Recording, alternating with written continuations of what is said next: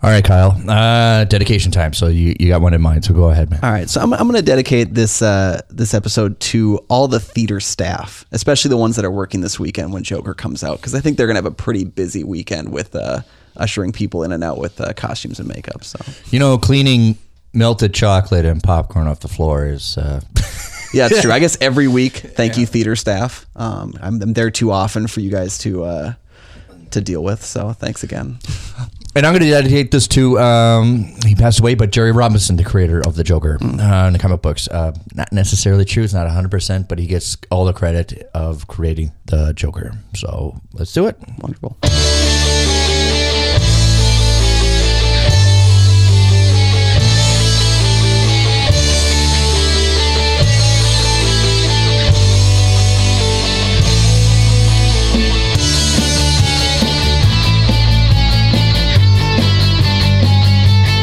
Die so quickly, you gotta take them. Right. All right, this is St. Paul Filmcast. I'm Nick, and with me again is Kyle from Goat Film Reviews. He just got back last night from seeing The Joker. We're going to talk a little bit about that. Before we get on, of course, we're going to have a comic book kind of a theme here, and a horror movie kind of a theme. Don't forget, I'm going to be at FallCon this Saturday. I'm going to have my own table selling my comic book and kind of promoting the show as well. So if you want to see me at the State Fairgrounds, I will definitely put the link this time on the information to get your pre-tickets. I think that today is the last time you can get pre-tickets. It drops a couple bucks from your ticket. So yeah, it's 10 to 5. I'll be there 10 to 5 at the State Fairgrounds.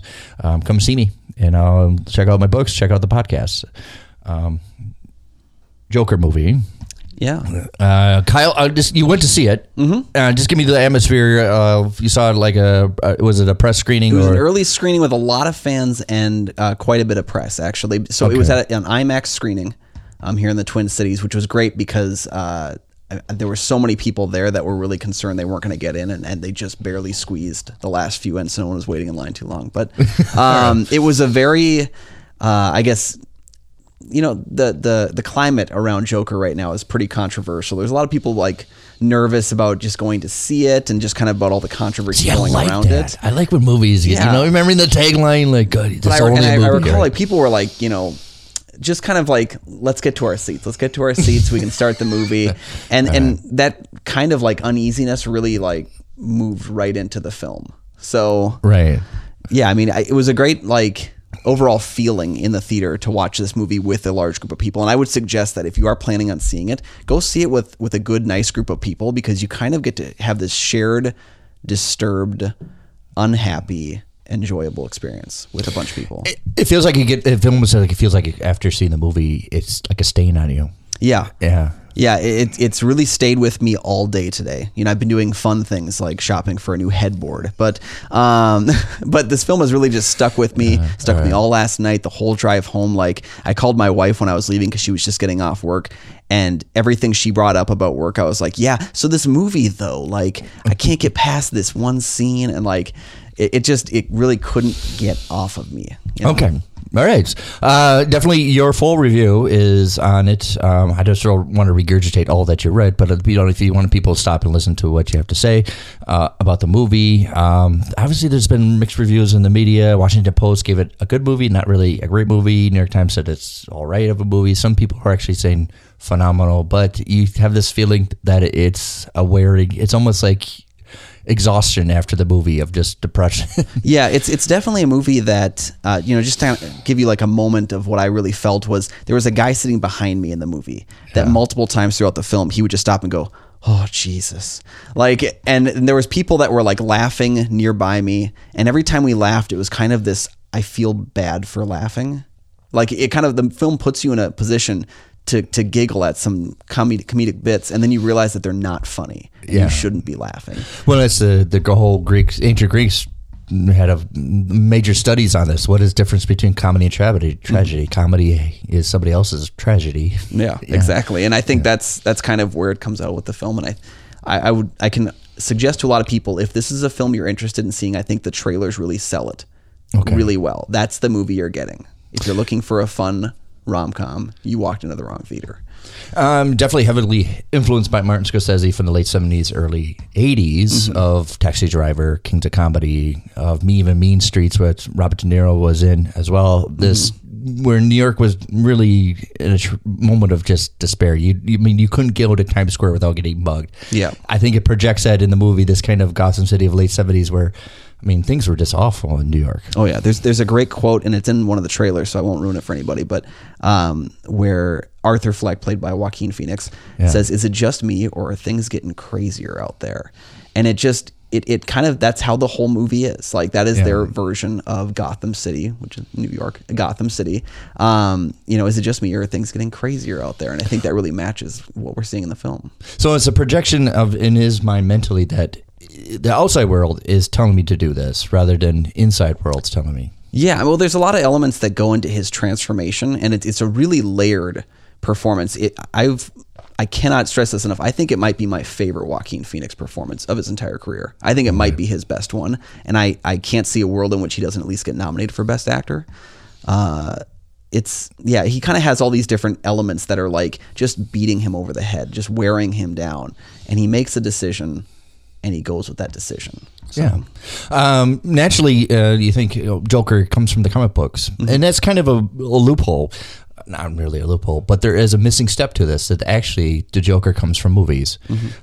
Jerry Robinson, who created the Joker, you would think that when they started, okay, we got this Batman needs to fight people, we'll just throw stuff out there it catches. And you'd think that somebody looked at a deck of cards and said, why don't we just use this? Jerry Robinson and other comic book movies writers at the time were fans of this movie. Came out in Germany called The Man Who Laughs. I think you are familiar with this movie. Yeah. We don't have the full movie. There's some reels missing, but we have some frames of it. And simply it's Conrad Veidt, if you know your film history, who that is, playing a man who go through all his life. And he's not really a bad guy or good guy, but he's going through all this life that he has this permanent smile on his face. I think if you Google it, you can find it. Google it. They got the idea from that movie, and everybody liked that movie, to translate into some character that always had a smile on his face no matter what he was doing. I think that translates to a horror and a mixture of tragedy, that you're doing something very horrible, but to you it's funny. Yeah, and there's elements too of Charlie Chaplin in the early Joker creation, and the way that he kind of maneuvers around, and he's a bit charismatic, and you almost see that in Joker. You see, there's a sequence in which people are in the theater watching Modern Times Chaplin film, and you can see the way Arthur views it. Yeah, Arthur views this a few moments while watching this in the theater, and he's just so overjoyed and happy watching Chaplin in one of his set sequences there. It's really interesting, and in fact that kind of shows you how much of a flip the film does. Evil Chaplin. W.C. Fields called Chaplin that dancing idiot. Well, W.C. Fields comes with a different trait of funny. Yeah, but Chaplin, I think, was naturally a dancer, and to cheapen him, it was call him a dancer. But he did some very technical, advanced stuff with movies, and the whole playing with the very famous of the playing with the potatoes and his legs and everything. Showed that kind of a playfulness that it does translate well to to the Joker. Yeah. Texture wise, I like the color. This very, it's bright, but it's not saturated. It's very 70s. Yeah, it feels like a 70s movie. I don't think it ever really gives you a specific date or specific year, but we know it's the 70s. It's been kind of, stated at this point.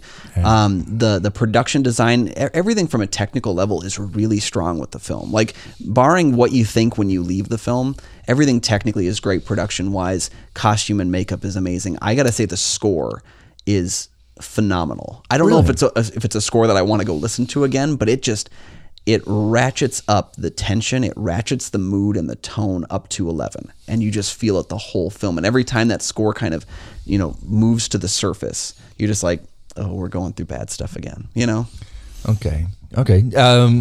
Is there elements? I'm assuming that he dominates the film a lot. Though we have supporting roles, but this is pretty much him on camera all the time. Yeah, if you'll notice on my review for it, Robert De Niro I think he's the second credited actor in the film.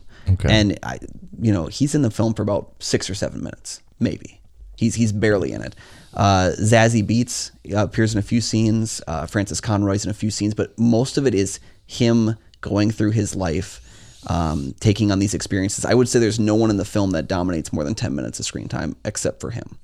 And of course I think he's in every single sequence. I don't think there's a single like shot of the film that at least doesn't have him in some form focused, Going back to Joaquin Phoenix, I think if you remember him after his brother died, River Phoenix died, kind of testing the waters. He was getting small roles in movies. Everybody kind of knew he was, but if you go back, I think it was the movie 8mm with Nicolas Cage that really people said, check out Joaquin Phoenix as in the movie in this 8mm. If you remember, I remember seeing the film. I don't remember much about it. It was that's cool. Yeah.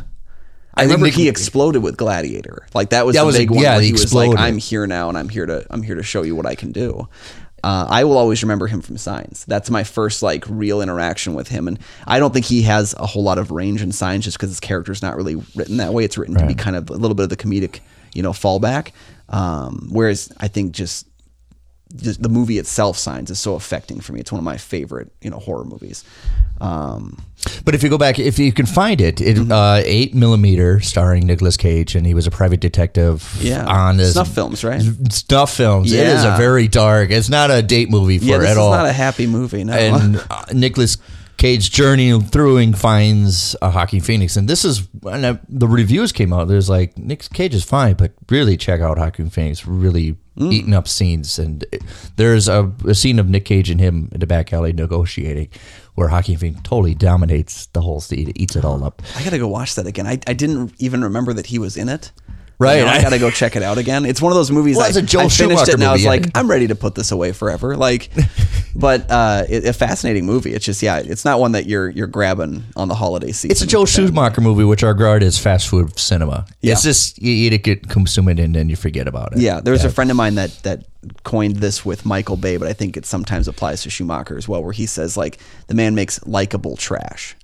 And it's like, it's fast food. It's like, I'm not going to, I can't fault him for that because it's true. Like, I like a lot of the movies that these guys have done, but they're not very good, most of them. No, it just translates to, like I said, fast food. You forget that you even consumed it even a week ago. You just went and enjoyed it. Yeah. Todd Phillips, directing. For you as seeing this movie? I've heard a lot of, buzz about him as a best director for the Oscars kind of discussion. I don't think I would put him in the 5 top directors of the year, but he definitely is worthy of recognition. This is such a complete departure from anything he's done before. I mean, War Dogs was kind of his first like step away from comedy, but there's comedic elements to it. This is just completely the opposite of any film like an Old School or a Hangover or a Road Trip. Right. But this is something I think when Todd writes something, I think comedy is in the forefront. Yeah, and I think he has a very good understanding of what comedy is.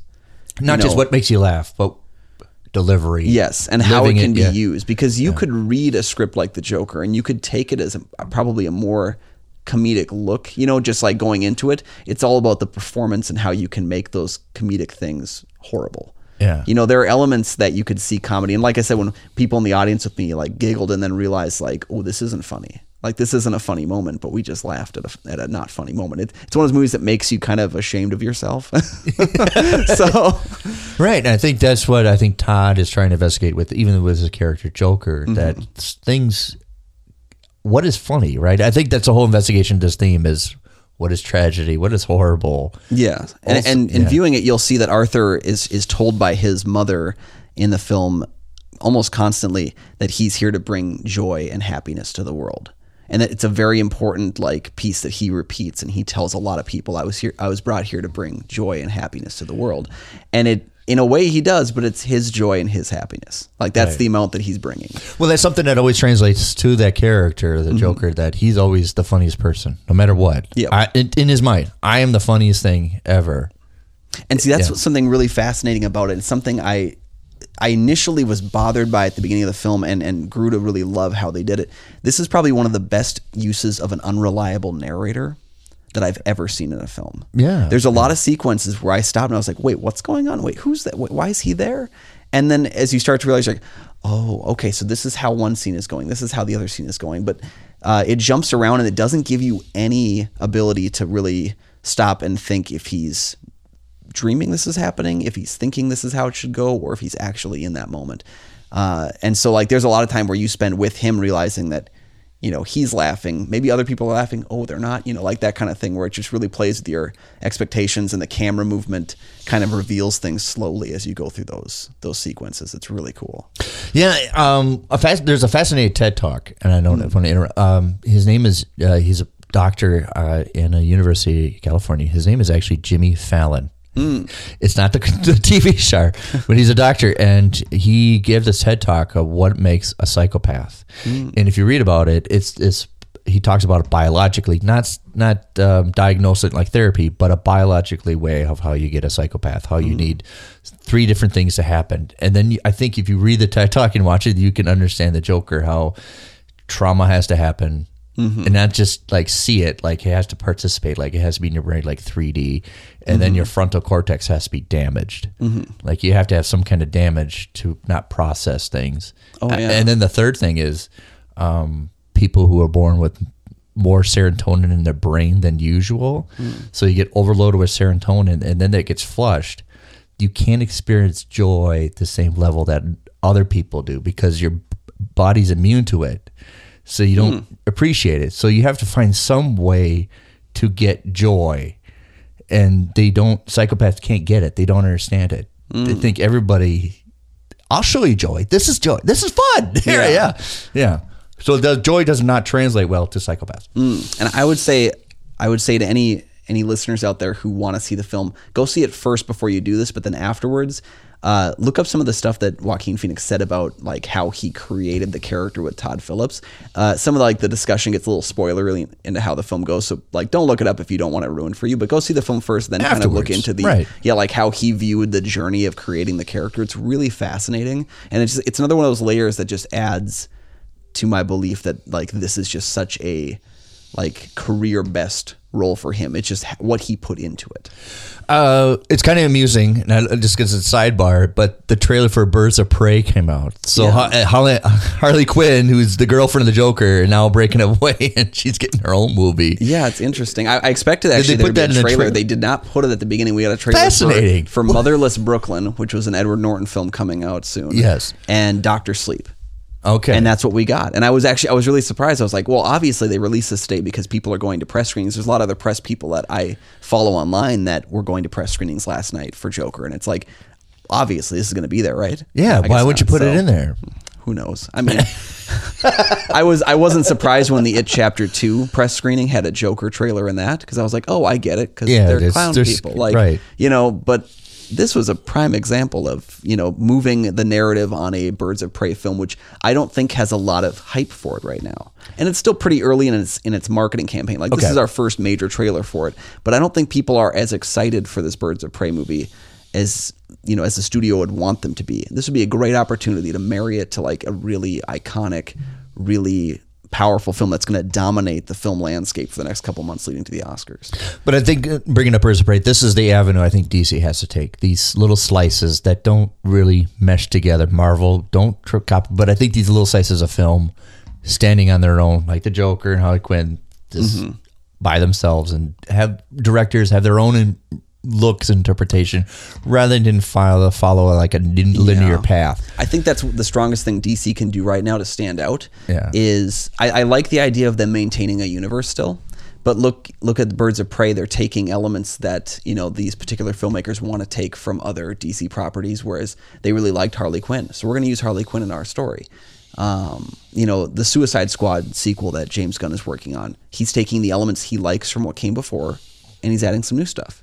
I think you can do that, and each film can kind of have its own little flavor and really like visual appeal without kind of having that Marvel stamp.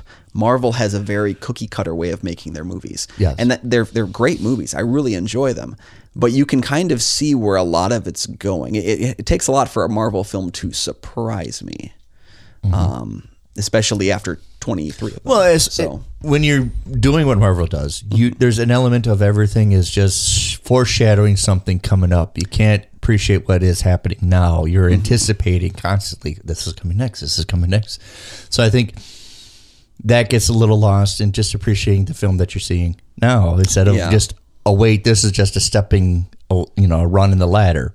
Yeah, and I think that's with Marvel. It's kind of their blessing and their curse. It's really a like theatrical TV show. Yes. Every new movie is an episode. Yeah. Whereas DC, it's like every new movie is a spinoff.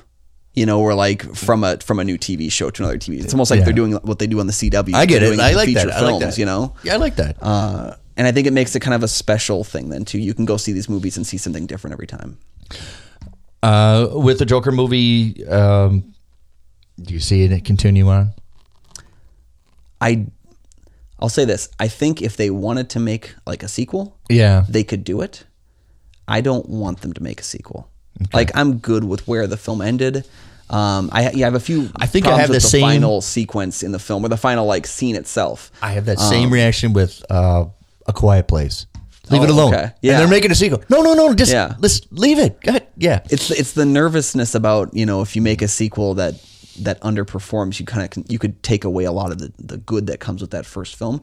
I think Joker tells a complete story, beginning, middle, and end. I don't think you need to see any more than that. And I personally, I don't want to experience any more than that. Like I'm good with, give me back give me a Jared Leto Joker, again, like where it's someone who is, I don't have to take them as seriously. I think like Joaquin Phoenix's performance just hits it to a certain degree where I don't want to see what he does next. I'm good with it. Give me someone else now. One of the things that benefited with Heath Ledger, especially with The Dark Knight, is even when he's not in the movie, they're still talking about him, and that's kind of like that resonant of a character that even when he's not in the scene, he's definitely dominating. They're all talking about it, talking about him and stuff like that. The other thing with is every time that Heath Ledger's violence, you never really actually saw it. Nolan really didn't put any blood in the movie or anything like that. Didn't really see the horror. Your mind filling it, and did that kind of different approach to that Joker that you saw. So it's a more viscerally violent character. Okay. But I also would say this. I think with the controversy and with a lot of people talking, I think people are going to go into it with visions of like an extremely graphic film. I don't still think it was that graphic. I think it's a violent film, and I think more than anything, when people use the term disturbing to describe it, they're really describing the character, the emotional journey, the mental journey that he goes on, and less so much of what's done physically. There's some violent stuff in the film, but I think even hearing what I heard about it, I went into it thinking like lowest possible like common denominator, where it's gonna hit these specific beats, and for me, you're going to go see Eli Roth movie. I was expecting halfway to Eli Roth. I was expecting a full half Roth. Yeah. And I didn't get that. Okay. That's not to say that I have a problem with, I want my Joker more violent, but it's when he pulls out the violence. Oh, yeah. But there are long stretches of the film where he's not violent, where it's just about what's going on in his head. So I think there's always the notion the villain only thinks he's a hero in his mind. Do we have that sense in the movie? Definitely. Okay. Oh, yes. And I think that's the strongest thing you can do with, flipping the head in the narrative, like focusing on a villain instead of a hero. It's a really tough thing to do. Yeah. I would compare this film, or I guess contrast this film to like a Maleficent that we had from Disney from a couple years back, where they're like, let's take the villain from Sleeping Beauty and let's make her the main character. And what the film really did that was not successful for me with Maleficent was that it made her sympathetic and heroic at times. And it kind of made the king of that film the bad guy. Yeah. I made a joke like in 50 years they'll have to make a movie about the king where he's a good guy and someone else is the bad guy. Just keep every 50 years we'll just pawn it off. With the Joker, you feel bad for some of the situations he's in, especially at the beginning of the film. But he's still a bad guy who makes bad choices. Sure. And he is an unlikable character. And the thing is, when you make an unlikable character, you have to at least make them interesting. You can put up with an unlikable character if they're interesting. I think that translates well. I'm so sorry to interrupt. Okay. But I think that translates well to Todd Phillips' influence with Taxi Driver. That you have this awful person. Oh yeah, but you resonate. Even in the end, you kind of. Taxi Driver is probably the closest thing. Like I've heard some comparison to Kings of Comedy. Maybe it's that I haven't watched that film as deeply as many times as I've watched Taxi Driver. I go through a Taxi Driver binge, every year probably. And this is probably the closest thing to it, with just that journey into madness, into darkness. I think, like Travis Bickle is not a likable person, but he's so interesting that you make up for it. And he's so socially awkward. Yeah. I mean, you can take a see date elements to an of adult yourself to it. Yeah, you can see elements of yourself just in their journey where it's like, oh, I've done something that awkward before. You're hopefully never going to see yourself, in the Joker that way. But no, right. It's very interesting in that you can put up with an unlikable person if they're interesting. There's many films out there, gangster films, almost across the board. They're not likable people. I was going to bring this up, and I don't know how I'm going to frame this, for maybe you have your own interpretation, but a lot of method actors would like to assign an animal to their performance. Robert De Niro, when he did Travis Bickle, always assigned that he was kind of a crab. He never approached anything directly. He always stared at you and then kind of sideways navigate a problem. He always could regard him as a crab.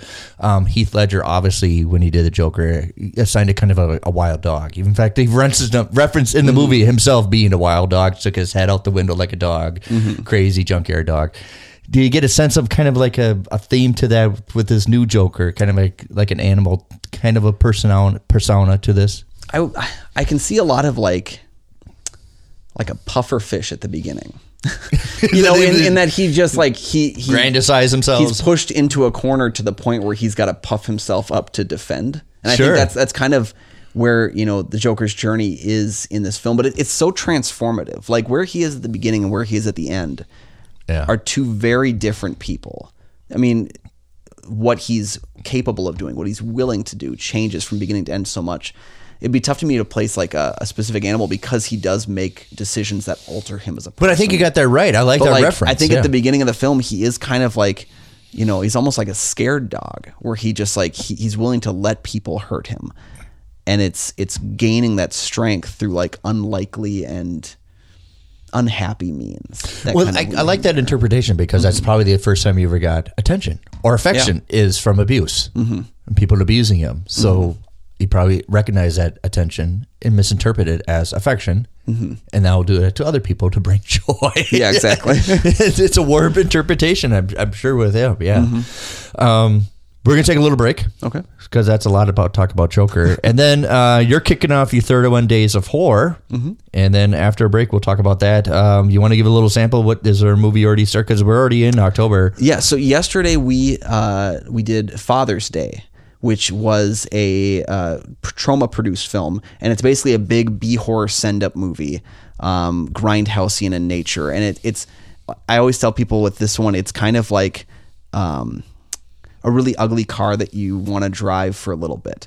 And go check out this film and go check out the review for it for my complete details on it. But Father's Day is a very strange movie, and especially a strange one to start the month off. And today we also posted the George Clooney starring Return of the Killer Tomatoes was our film from today. So does he have his mullet in it? He's got a little bit of mullet. All right. Hi everyone, this is Nick. I want to talk to you about an opportunity to be a contributor to independent full feature film being filmed here in Minnesota. Alexander P. Gutterman, the writer and director of the film In Winter, is working on his latest project, The Hunter. The Hunter, a film about a play. A film director and her editor are struggling to complete a high-minded project about the vanity of human existence. Their film, which features pleasure seekers, thespians approaching opening night, a solitary philosopher, and other odd sorts trapped in an underground labyrinth, is running into delays and problems. Alexander P. Gutterman is an exploratory European art house director, working in the traditions of Tarkovsky, Bergman, Kurosawa, Kubrick, Von Trier, Tar, and Jarmusch. And just listen to what a critic said from his previous film, In Winter. It is a film of subtle, quiet power. It is a film that's going to haunt you, hanging around the edges of your consciousness. It is a wonderfully unflashy film. It is one that dares to take its time, and we are so much better for it. You need to see this film. Alexander P. Gutterman is working on his next film, The Hunter, If you are interested in contributing to this film, contact them on their Indiegogo campaign, or you can reach out to KatrinaLynn.com. Any contribution is greatly accepted. The Hunter, directed by Alexander P. Gunnerman, starring Nora Togonsky O'Brien, is filming in Duluth, Minnesota this October. And just listen to what a critic said from his previous film, In Winter. It is a film of subtle, quiet power. It is a film that's going to haunt you, hanging around the edges of your consciousness. It is a wonderfully unflashy film. It is one that dares to take its time, and we are so much better for it. You need to see this film. Alexander P. Gunnerman is working on his next film, The Hunter. If you are interested in contributing to this film, contact them on their Indiegogo campaign, or you can reach out to KatrinaLynn.com. Any contribution is greatly accepted.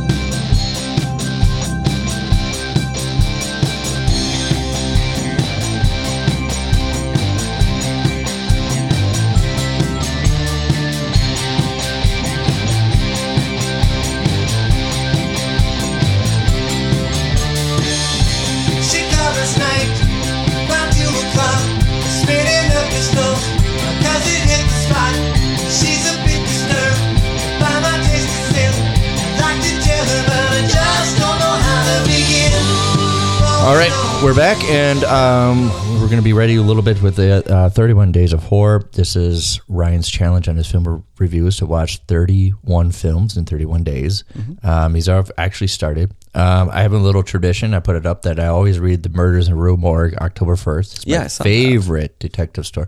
First detective story, even though it's a horror story. Mm-hmm. But it's always regarded. That's why if you win a murder mystery book, you get a Poe. Oh, yeah. It's not, it's before Sherlock Holmes. Mm-hmm. I think it was published in 1860-something, right around the Civil War, actually. Mm. But your 31 Days of Horror has kicked off. What have you watched so far? Well, you've already given a sample of Father's Day. Yeah, Father's Day. And sometimes I like to go back and pick directors that I've reviewed before for 31 Days. Father's Day is directed, I think, by 5 or 6 different guys. Why don't you do an Alan Smithy? Weird. Yeah, they call themselves, I think it's Astron 6 or Astron 5, something like that. I mean, we're familiar with the Alan Smithy thing, right? Oh, yeah. He directed one of my favorite movies, Hellraiser Bloodline. No, so... But 5 guys. Yeah, right. 5 different guys, and I think each one of them kind of had like a role to play with it, and they kind of just grouped together. It's almost like a Broken Lizard kind of a thing. Oh, I get it. So it wasn't like you fired. Oh, no, they didn't rotate through or anything. These are 5 guys who grouped together and wanted to make this film. And I think they've broken up since then, or I should say Stephen Kostansky and Jeremy Gillespie went on to do a film called The Void, which I found on was Netflix that the one filmed in Canada that was on Netflix? Yeah, it was on Netflix. Blue poster with like the triangle and tentacles and stuff. I gave it an honorable mention for the lowest budget they had. They came up with some amazing stuff. It's incredible, and it's one of those finds that you hit right. I kept paging past it on Netflix, going, "I'll get to it one day." Yeah. And last year, I took the chance. I needed one more film last year to like round out the 31. But it's like it has all of it. It's a gore fest. It's a thriller. It's suspenseful. It threw everything out there. Yep, it was exactly the kind of movie I was hoping to watch without me knowing I wanted to watch it. You know, I came across it and I said, "This is what I've been missing." And I think they also recently did. The 2 guys went and did the newest Leprechaun film, Leprechaun Returns. Of course he does. Which is, I think it was a sci-fi original film, but I've heard actually some pretty good things about it, where people were saying like it's the best one since the first one. I still have not gotten to it. Okay. Yeah, I was a little bit too not feeling good on St. Patrick's Day to be watching that many Leprechaun movies. So, you do have a green mic in front of you. Well, that's true. Yeah. Maybe tonight, if I can convince the wife, she's not a big fan of those. We did Father's Day, and then today we posted Return of the Killer Tomatoes. I'm a big fan of the original Killer Tomatoes film, and Return is a very different film. It's almost like the Dawn of the Dead to attacks Night of the Living Dead, where they feature the same rough mythology, but it goes really off the rails, and it's a very 80s rompy comedy instead of a 70s like Airplane-esque comedy, which is what the first one was. So Return of the Killer Tomatoes, not great, but it's got like a special little place in my heart because it's that terrible, and it features a very early performance from George Clooney. Just without a doubt, I love seeing these major actors in their first like horror roles when they just like burst onto the scene. Yeah, it was kind of like Jamie Lee Curtis. She did all those horror movies before. Yeah, and he had a good little run of like some suspense, some horror, some goofy, strange films leading up to about we just talked From about Dusk Till Dawn. I think was like the last one where he was like, I'm gonna do this, and then he goes on and I'm gonna be handsome. So try to be good for him. respectable. Yeah. Is your schedule full? So I have about 15 or so that have been like pre-decided, but some days I'll let myself kind of just roll with it, see what kind of comes to mind. So I know I've got a few like plugged up for the next couple of days here. We're going to regard, I mean, The Joker you could regard as a horror movie. I put it down as an early review, just like a separate thing, because it's like the only time I really break the rule of like, it's okay, I'll put this out with the rest of it, because I really want, first of all, I wanted people to check it out before the film comes out. I don't want them to wait until November for the Joker review to hit. Yeah. And I also felt this way I get one more movie. I don't have to count it. So yeah, like there are a lot of times when I'll check out films that kind of can border on that. Yeah. And I'm like, I can wait, I can drop that, or I can drop it alongside it and kind of have some fun with it. So is there any movie from last year, any horror movies from last year that just pop out to you that you really raved out? Do you remember at all? I don't want to put you on the spot here. So from last year's like 31 Days. Well, 31 Days or overall like the big one from last year that stayed with me throughout most of the year was Hereditary. I worship at the feet of Hereditary. I think it's a fantastic film. I was not big on Midsommar. If you guys had read my review for that, I was kind of disappointed in that. But Hereditary is one of those films very similar to Joker in that I don't think I'm going to go back to it as often. But when I go back to it, I'm just mesmerized by what I think about it. It's not a happy movie that makes me feel joy. It's not one. I remember watching it and then going to work and being like, this was a bad idea. Midsommar? Hereditary. I went to work afterwards and I was like, I don't feel good about anything right now and I can't be happy. So, Hereditary was great. Quiet Place, I think was phenomenal. I think A Quiet Place or Hereditary could easily have been up for Best Picture last year. They were both in my top 10 of the year, and I think they both had elements of like near perfection. It's kind of a shame that it's still nowadays that horror movies just get neglected. Yeah, and I think Get Out is going to help, but Get Out is also very much like a thriller in a lot of ways. It contains horror elements, but it's almost more of a thriller. Whereas I see like, Jordan Peele directed Us this year, and I don't think Us is a Best Picture worthy film, but if there was any horror film that I would really want to get recognition, it'd be more towards the Us, because Us is really just kind of like that darker horror feel, whereas Get Out is very much a biting social satire disguised as a thriller movie with some horror elements. So I think Get Out is pushing us in the right direction to get a horror film back on the Best Picture list. Okay. I miss those days. I miss the days of Silence of the Lambs. Yeah, well, it's still a kind of uncomfortable aspect of film nominations of getting horror. Even you don't even like for makeup and special effects, it still gets largely ignored. Yeah, I mean, for all the wonderful makeup and special effects in Star Trek films, it usually gets ignored. But hopefully, eventually, gets a day when it just becomes acceptable. I mean, because Toni Collette really put it all out there for Hereditary. She was probably my favorite. I wouldn't even know if I would say favorite female performance. Favorite performance of the year was Toni Collette. Yeah. I think she was so real. And she does this in every movie she's in. And I don't think we talk about her enough at all. She puts it all into everything that she does. Like, watch Krampus. She's still putting in the performance of a lifetime in Krampus. Yeah. So we need to put more Toni Collette on our ballots. One movie that I liked from last year, and I think I talked about it more, is You Might Be a Killer. If you've seen that one, I've not seen it. It's definitely an homage to the like Behind the Mask, the Leslie Vernon movie, where the guy was the video documenting him becoming the next Jason. Yeah. This is very much like that. It starts, You Might Be a Killer. If you look for it, Fran Kranz, who's from Cabin in the Woods, and Allison, what's her, Hannigan, yeah. She's in it. Okay. Pretty much them corresponding. He recovers from some trauma, and he's covered in blood. He calls his girlfriend. and they're trying to figure out all these tropes that we all know that, well, if you say yes to, you might be the killer. So if Jeff Foxworthy made a horror film, Right? Yeah. you might be a killer. Are you alive, but you got blood all over? Yeah. Well, you Might be a killer. That's fair. Did you go to the woods with friends? Yeah. And you're the one that came back? Yeah. Well, You might be a killer. That's fair. No, that sounds cool. Yeah, I've heard some good things about it. the one that still stays with me is Mandy. Yeah. And that was very different. I was hesitant because of Nicolas Cage. Nicolas Cage just had a great year last year. He kind of did. Like he had that, and then there was Mom and Dad, which was another film that he made with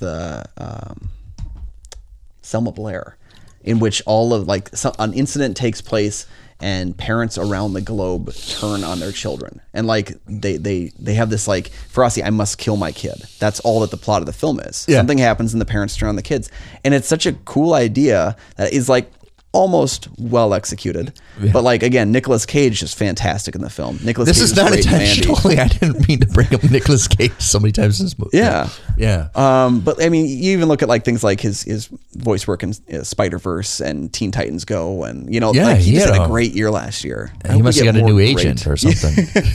But it's funny because it just announced this week that he's doing this movie about a pig, and he's looking for a pig, and he's a pig killer. And all that. He's doing Pig Taken. Yeah, Pig Taken. Where he's Liam Neeson, and he's going to, or no, is it John Wick with a pig? Yeah, yeah, John Wick with a pig. Yeah. Yeah. I think we need more films that are some other film with a pig. My review from Mandy, I gave it a high review, and I just loved it. It's very cultish, very else, like you're on drugs. You feel like you're on drugs when you watch it. But when Nicolas Cage is the most sane person in the movie, you have a very it's a one-man movie at that point. Everything is just everything's just combobulated. Even to the point, the ending, when you see the ending, like what are we doing? Where are we? Yeah. So I would recommend that. Yeah. What is your criteria for horror movies? So to make a great horror film, because the problem with horror is that there's so many subgenres. Right. So it's really, for me, it's more of an enjoyable experience, thrilling. It doesn't necessarily have to scare me, because it's really tough for a horror film to scare me. Like Hereditary is one. Last year, when I got out of that movie, I was scared through a good portion of that movie. And it was such a rush. It was such an amazing feeling to be scared again. Because when you watch as many scary movies as I have, you don't get that feeling as often. So really, it's more of just like a thrill, an excitement. I always like to bring in my testing class, which is bring my wife to these movies, because if she gets scared, then I know that like for general audiences, you use her as the barometer, right? Yeah. Okay.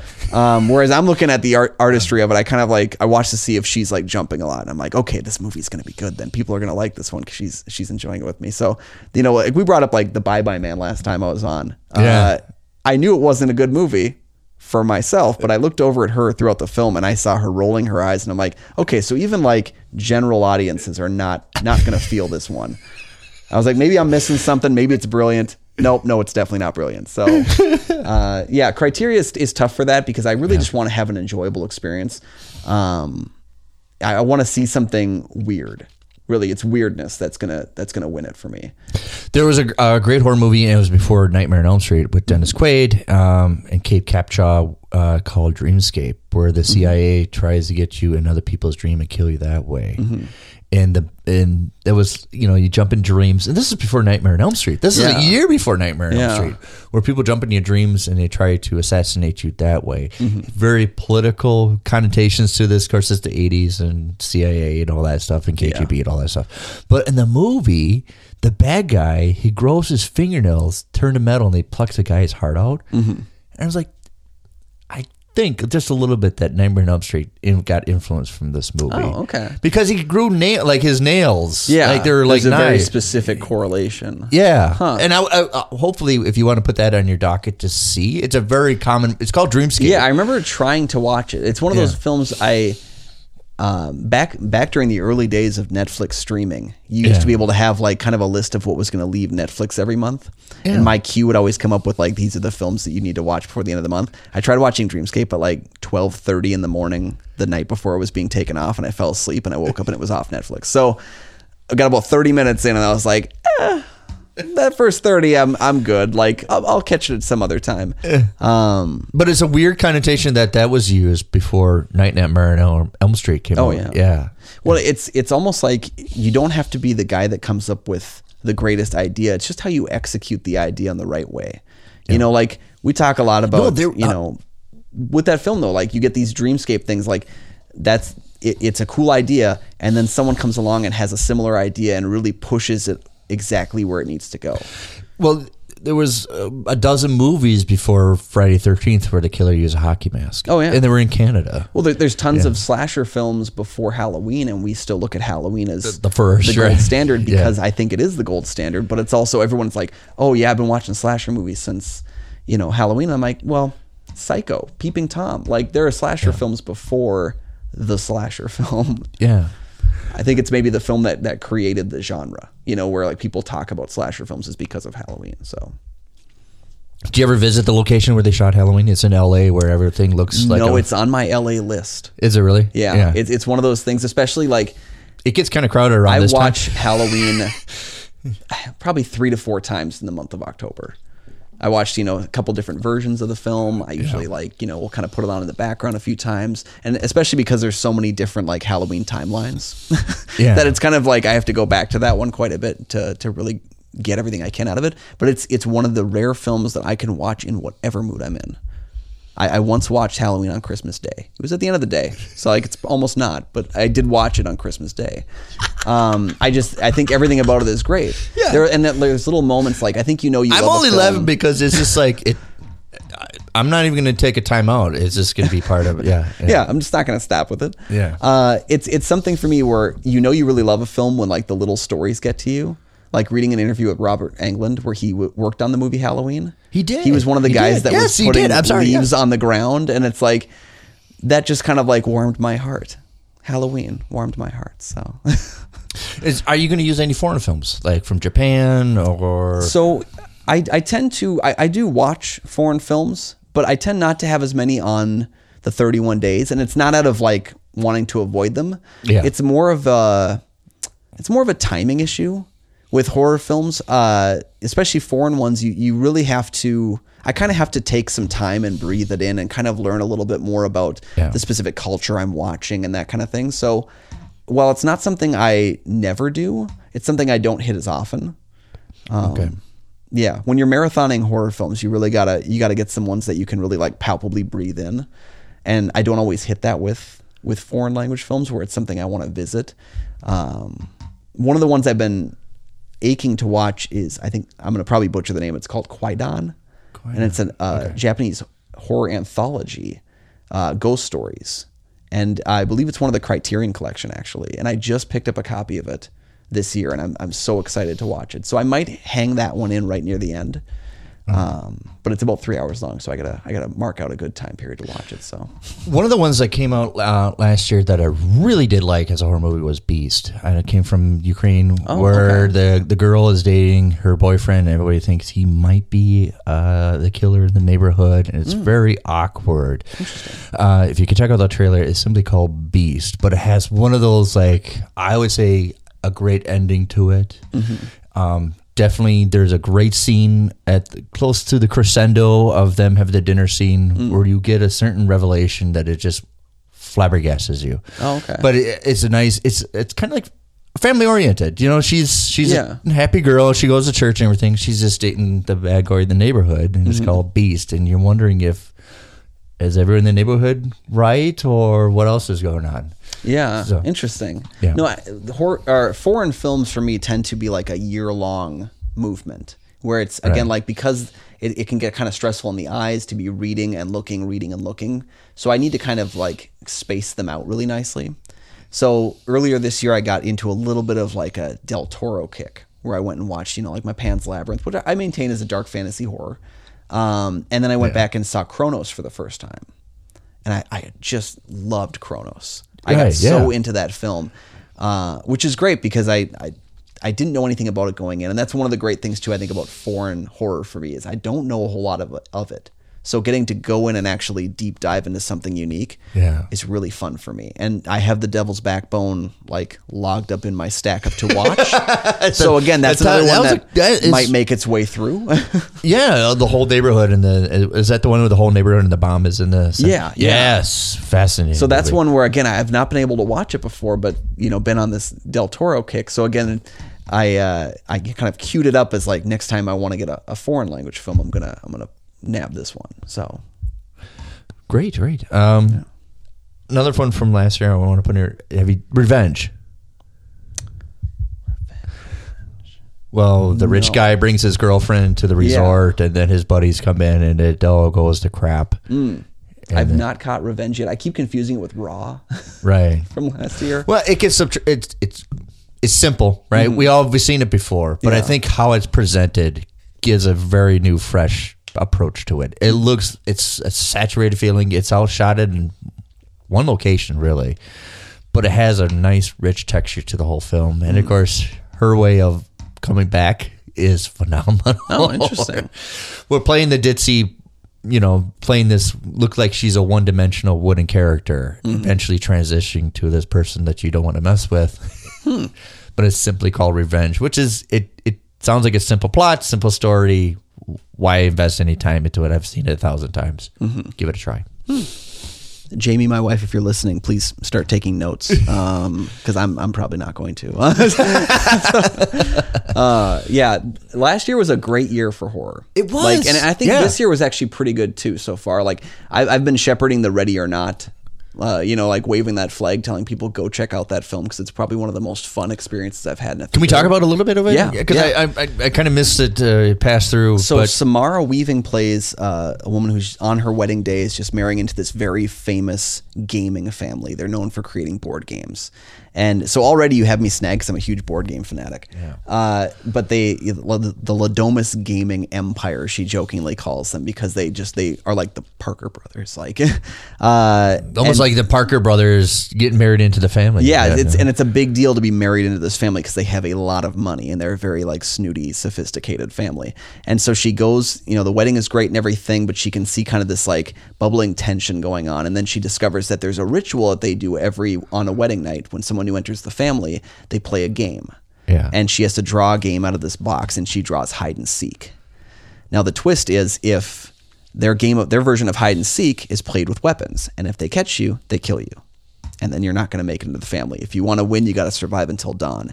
And it's a really cool idea for a film just on the surface, but the way it's executed is also so much fun.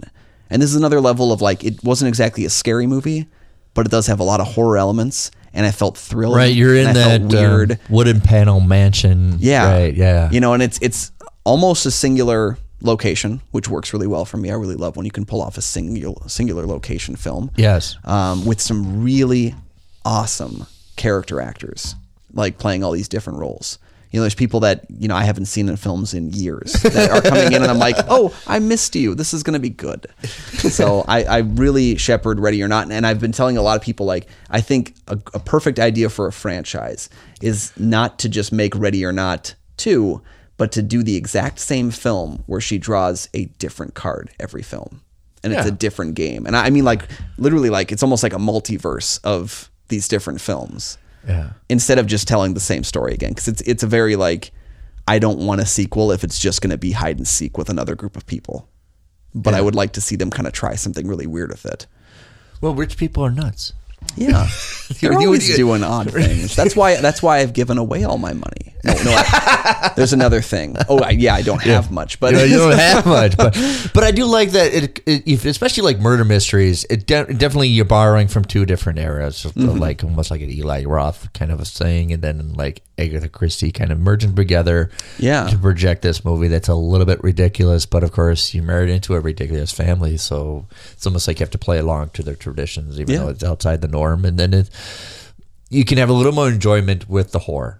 Yeah, and it's such a relatable film. I think anybody who has been either in a relationship that's gotten serious or has gotten married into it, you always kind of have that moment where you're like, God, I hope the family likes me. Yeah. And imagine if you had to make your family like you while they were trying to murder you. Like, watching the film, I was like, I was like, I've been there. I've known that concern. So yeah. All right. Well, thanks, Kyle, for coming. This was a lot of fun. I'm glad we got to get the Joker out there to everybody and Definitely, talk about that because as we can see, we love the Joker here in the studio. Oh, I kept thinking about your wall of Batman love while I was at this movie last night. I was like, I bet Nick would fit right in with this group of people who wanted to see the Joker as bad as they do. Well, it's a weird approach that I think Todd Phillips is trying to introduce, that this is just not just a comic book movie. This is actually a full-fledged investigation movie. It's a character piece in the best possible way, and I think it's a horror film in some ways too, because it is very horrific and it's very relatable. God, I wish they could do the Riddler just like that, because the Riddler is damaged in the mind. Yeah, I think there's a way to do the Riddler, and I think it's going to take someone like a Matt Reeves to do it right. Yeah. Mm-hmm. If you could do somebody with the Riddler, who would you put as a Riddler? Who would I put as the Riddler? Yeah. Oh, gosh. I would love to see, and we're probably about 10 years past where that would work, but a Steve Carell from maybe 10, 15 years ago, especially knowing where he can go as an actor now. I would love to see him really put forth, because Jim Carrey was in the wrong movie to turn in a serious Riddler performance. I like the actor. I just think that he was in a movie where the Riddler was going to be comedic, and I wanted him to be the Riddler in a film that was more serious. Yeah. And so Steve Carell, I think he can channel some inner darkness. He can channel some inner strangeness, weirdness, and also put some fun spins on it too. Right, because it's everybody thinks the Riddler has to act like the Joker, that it's always extroverted. I think the Riddler is more introverted than people think. I think it's all up he's in more methodical, you know. He's because you have to have a certain kind of like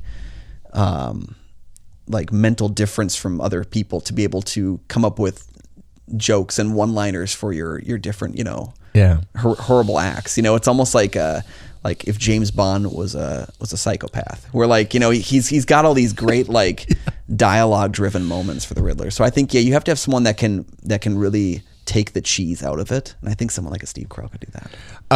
It's funny that Batman has two villains that have their own movies, Catwoman and Joker. Mm-hmm. No, just Joker. We don't talk about that other film. Catwoman doesn't really exist, doesn't. If Marvel did it, what villain would you like to see have his own movie? Well, I know we're getting like a Loki series on Disney Plus, but I also feel like he's become more of an anti-hero at this point.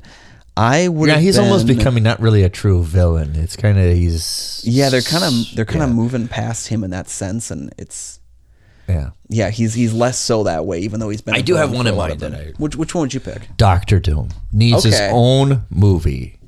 And then they were doing that for a while before. I think they were. Before the Disney Fox merger, the creator of Fargo and Legion was writing a Doctor Doom film. Because he has his own damn country. Yeah, I think that one would work pretty well. Yeah. In my head, I would love to see more time with Thanos, just because I really enjoy Josh Brolin's performance. Yeah. Like, I'm not sure how you could do a Thanos movie without it kind of appearing kind of similar to Joker in some ways, where like you're following this guy that you know is going to do some horrible things, but Thanos is just such an interesting character for me. For me, Fantastic Four are kind of boring, but they have great villains, like Doctor Doom. And if you saw Doctor Doom in the cover, you're like, I want that. Oh, you know the one I would want? It's not really like, it's not straight up one villain, but there was talk of a Sinister Six film. Yeah, a couple years back during the Amazing Spider-Man run. They were going to set it up with the second and third film, and as we know, that second film wasn't successful enough to go on, and it was rebooted into the MCU. Yeah, Sinister Six, I think, would make a really cool reversal. And in fact, I would say like what Sony's doing right now with their villains in general is there's some real interesting ways that they're going about it. Like, I thought it'd be fun to have like a Kraven the Hunter film where he's hunting Spider-Man, and you see it from his point of view. Right, I think we're getting there in movies. I think eventually in about 5 years we're going to get villain's point of view and then a little peppered with the hero. Yeah, and I think that would be a really cool way about it. I'd love to see a film where because with Joker especially, you don't get you don't get Batman in the Joker film. It's not about Batman. Yeah. Whereas it would be fun to do like a Joker film during the time of Batman, where you get to follow the Joker. And that's kind of how The Dark Knight did at some points. Like, they really focused more on the Joker than on Batman in that film. Yeah. But I would love to see like one of these films where you have your hero developed as well, but you're focusing on your villain. like a Kraven the Hunter that's like a Home Alone movie on an island. Like where, Right, yeah. where he's trying to hunt down Kevin McAllister. I think that's the next evolutionary step is where we're going to get the point of view dominated by the villain to the point that we're just not going to get the hero until the last maybe 10 minutes of the movie. Yeah. And I think that's the best stuff that DC has is their villains. They do. Like, that's the best. Yeah. Outside of that, the heroes are great, but I think that's one thing that DC could do right now to step aside from Marvel is really like get in weird and do what makes your comics great, because they weren't doing what makes their comics great for the first couple years of their universe. They were focused way too much on trying to beat Marvel or catch up to Marvel. Don't try to be Marvel. They got their thing figured out. You figure out your thing. So, all right, Kyle. Well, thanks again. Go see the Joker and hopefully take a shower when you get home, right? Yeah. All right, it's not over till Kyle says it's over. All right, it's over.